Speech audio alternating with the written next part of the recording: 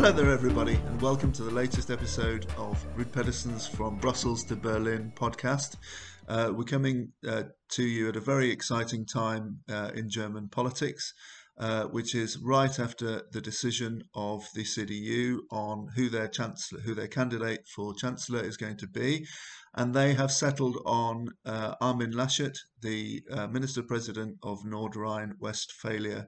In many ways, the safe continuity candidate from Merkel's term. But anyway, Hendrik Hagemann, managing partner in the Berlin office, what's your immediate analysis and response to the CDU's decision, which was a very long and difficult decision? Yeah, hello Simon, and thank you so much. Yeah, I think our timing could not be better. I mean, these are clearly historic days. All overall, I could be quite complacent because Ruud Pedersen and myself, we have been flagging and anticipating that Armin Laschet will in the end decide that race for himself. It does have, and as you rightly said, it has a lot of, in my view, continuity elements. The Rhineland social Catholic pro-workers tradition of the CDU, very much pro-EU, very much in favor of a modern integration. Laschet used to be integration minister, a successful one in North Rhine-Westphalia. Integration of immigrants. Exactly. Yeah. All of that will be the impulse, or will be it will be a mixture out of the continuation in some parts of Merkel's policies, and also a restart or going back to what has made the CDU this strong party in the 80s and 90s under the more better Helmut Kohl years. Saying that, obviously we do not know if he eventually wins the chancellor candidacy or the election, but I myself and Ruud Pedersen Berlin, we are very, very sure that in the long run, in the elections on September 26th, the CDU will win, and with very much likely a very, very strong Green Party being the junior partner with a small delta, maybe. I mean, interesting that you say that quite so still categorically. I know that had been your view for a while and you're sticking to it. But I mean, if you could just reflect on, it was quite a hard-fought race. It was a very tough decision for the CDU to go for Laschet over his rival Markus Söder from the CSU. And that also reflected polling numbers and Laschet's own polling numbers, which were, I mean, both the CDU's party at national level support is down, but also Laschet's own polling numbers are down. So he's the safety candidate, the continuity candidate, but in a way the CDU is taking a risk with him because Söder's popularity has gained. So. Yeah, well, I mean, first of all, I'm a member of the school of thought, which in my view says that Söder's popularity is just a matter of momentum, because currently Germany is in disarray, given that the corona crisis continues, that there's a lack of vaccination. People are, as in many European countries, just fed up with being locked at home and seeing no progress. That and our industry and economy actually is parallel faring extremely well. I mean, certain areas of employment are not going well, but these are, we do not depend on tourism and gastronomy so much. That will, and if it will change in September, people being vaccinated, people back out on the streets, just look at the massive effects in the UK or in Israel. I think the people will very quick forget what has happened in the dire and sour April-May days. So and then Söder's appeal to be the strong man, be the decisive leader, in my view, is something. There the Germans will look more on what is currently what our society, what are the matters of the futures, and a more integrative, a more team player as a leader, as a chancellor, might be the right person to lead the country. Also, and this is, I think, is an effect which it's maybe for political affairs aficionados present, but I want to mention it here, and I will mention it in the future. Germany has a two-tier system. Half of the members of parliament are elected directly, as in the UK. There, the CDU, pretty much due to the fragmentation of our electorate, has a strategical advantage. The Greens are not. The Greens might be a contender in the overall outcome, but the Greens are not always the candidates in the constituencies who are rivaling the CDU in direct contest.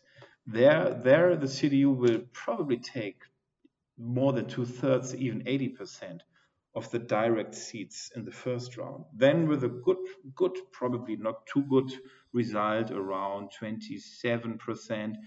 At the end, the makeup of our parliament, and I know that this is very technical, and we will write something about that, but that will make sure that the CDU comes out as the strongest force, with, where nobody can maneuver around, that they will take the chancellery. So you say that because there's another aspect of the coronavirus crisis that's worth thinking about. There is quite a number of CDU politicians, MPs, that have been involved in sort of scandals involving the procurement of PPE. Several number, I don't know whether they've resigned or been suspended from the party. That's affecting the reputation of the CDU, which is, of course, a party that's been in power for a very, very long time. And you do, in general, tend to get this sort of voters' fatigue, or I love this German word, Verdrossenheit, which voters' fatigue, plus the scandals, which are sort of hitting the CDU quite hard. But do you think that sort of news will? It sounds like you think that will die down by the time we come to German voters go to the polls towards in the autumn. Again, here my estimation or my perception is that partly it will obviously have an effect. Parties who will feel the effects are especially the re-engage the Liberals. The Liberals are back. I mean, they were closer of going out of parliament. Now they're back on a solid 7 to 10% base. That's good for their monolithic leader. AfD, our right-wing party, does benefit a little bit from, but they should benefit more. Greens do benefit from it, but at the end of the day, as I said prior, also with Corona, the CDU has done quite a good job in showing decisive, hard leadership and taking the, as we say in Germany, the Augeas-Stable, the Augeas-Stall out. There have not been any further scandals. I mean, only, and this is as you have with every election, only if media knows about a big scandal and in the 1 week ahead of the election, some big thing comes out. But the long tendencies will be also here. Voters will forget. Some are already, disengaged. But I think CDU with this kind of 26, 27%, which there are right now, has taken is low. It might go even a little lower, there might be a small Laschet effect, but then the CDU has a long run, and Laschet is he's a marathon runner. People today were already saying that when you defeat Markus Söder in a several-hour staring contest, I mean, nobody of us knows what they have done on Sunday night in the CDU party headquarters. I mean, there was nothing to negotiate. They were apparently sitting face to face, and nobody was moving. If you have survived that, you can survive a lot of engagements. I want to move on in a moment to talk about the Annalena Baerbock, the leader of the Greens. But before we do that, let's not condemn Markus Söder to the dustbin of history. He lost the candidacy, the Chancellor candidacy. But what was in his favour, Hendrik? Why did he have such a strong showing and support until the very last moment? The thing with Markus Söder is that he had and he will have one of the most comfortable and perfect situations. It's a win-win on all fronts for him, because he was short of grabbing the chancellor candidacy in Germany, just a few meters away. That will surely benefit him in the Bavarian elections next year. Right, He will stay a power force to be reckoned down in Munich, sniping or supporting the next government for the next years or even decade to come. And so in that regard, he didn't have really something to lose.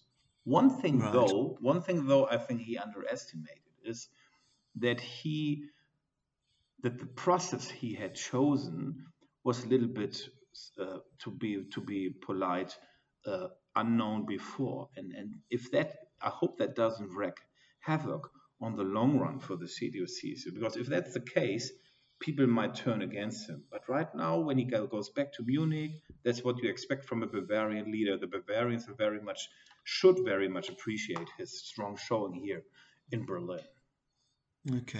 Okay. So let's move on to the Greens now.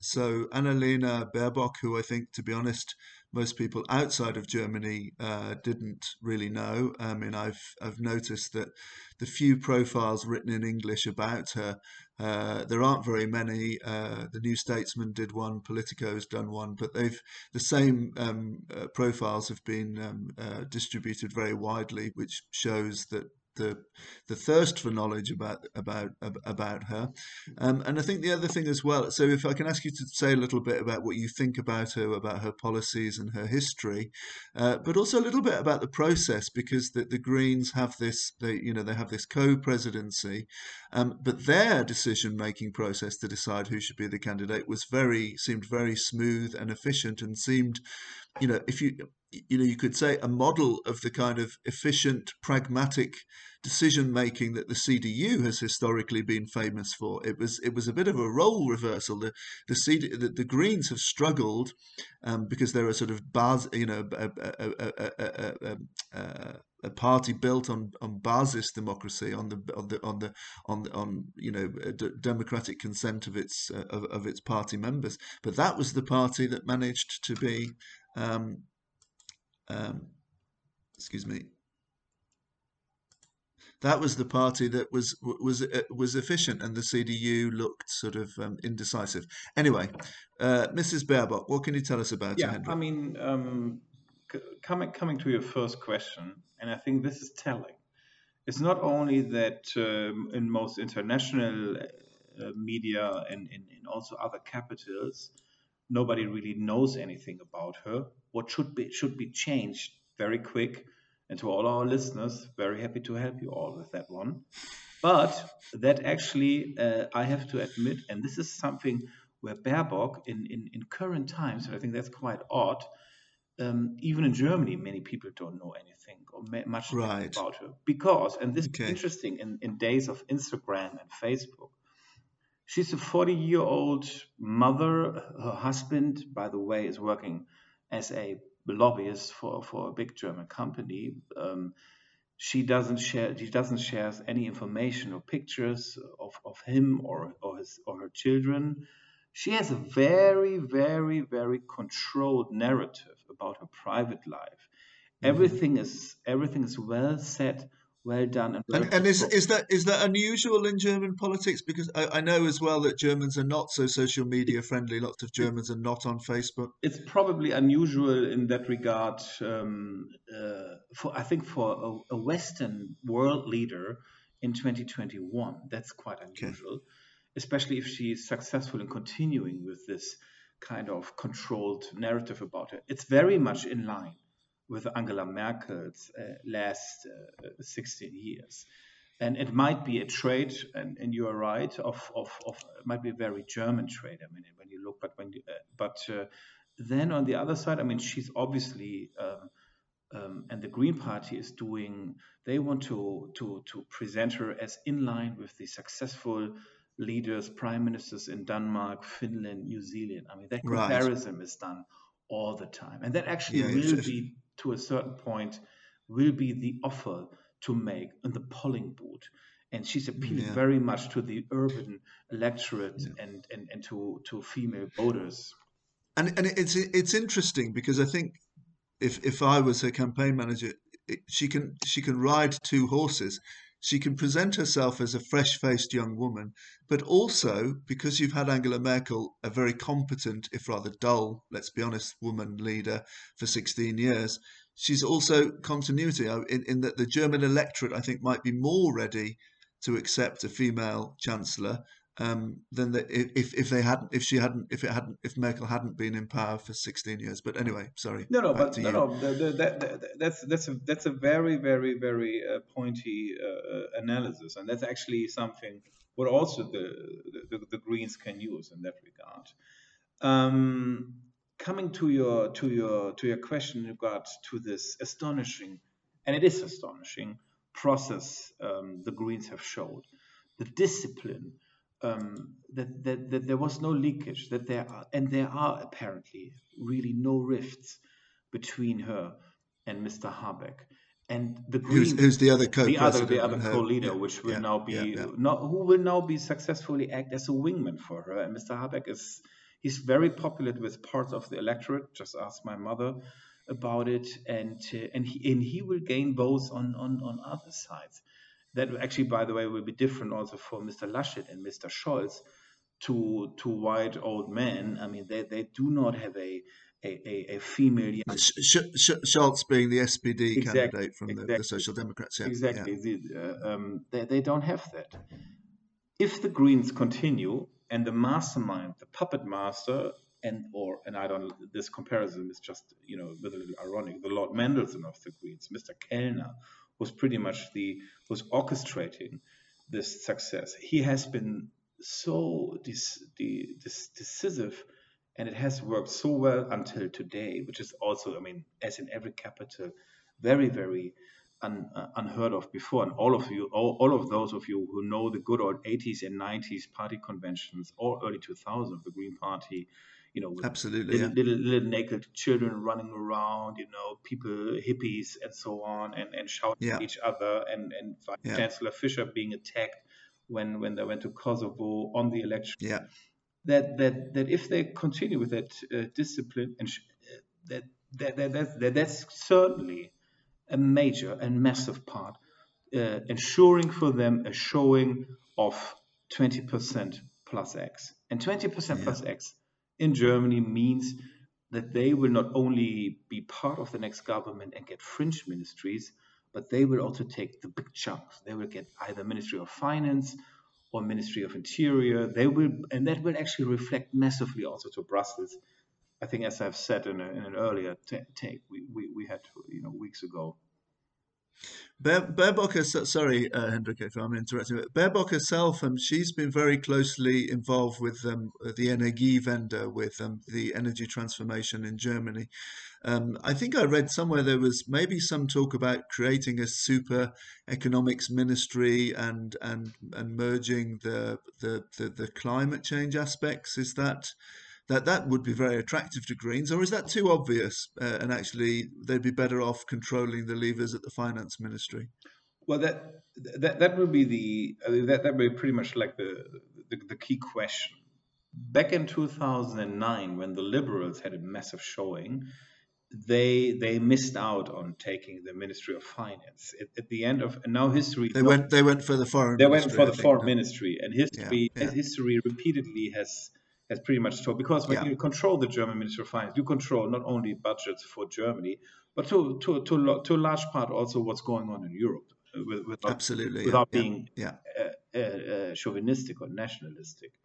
No, it's true. But It's true. but You're you're being right. very right. There is an appeal for the Greens if they can, if they would mix energy, environment, maybe even parts of agriculture and mobility. I mean, these are the Mm, key four pillars of mm, their decade-long success. yeah, They certainly want to knit that together. That would be a super ministry, which would have a unheard of effect on European policies way beyond Berlin, but and even beyond Brussels. CDU and CSU, to a certain part, if they're smart enough, will probably prevent that in certain parts. but expect lots of changes. And you're right. The old days of the Grand Coalition and the, as we say in Germany, the Zuschnitt, the distribution of ministries, which has come to a kind of a parallel in the last 20 years, will definitely change in Q4 in Berlin. As I said, with massive impacts also on the Brussels arena, because I think that's, and just one last sentence, don't underestimate. You have a German CDU president of the Commission with Mrs. von der Leyen. Yeah. You have all armed up groups of very active MEPs from the Green Party and to certain parts from the CDU in Brussels sitting. Yeah, absolutely. They are just waiting for the kickoff that a new CDU Green government starts in Berlin. And then, and then you see a rotating electric engine, not anymore combustion engine, in this axis of Brussels to Berlin, as we say today, which will I think move Europe very much. I'm glad that you've brought us back round to Brussels because, of course, our podcast is called From Brussels to Berlin, but we've spent a lot of time in Berlin, but you've brought us back to Brussels. And if I can just add something, Annalena Baerbock, she used to be an assistant to a German Green MEP called Elisabeth Schröder, who was from East Germany.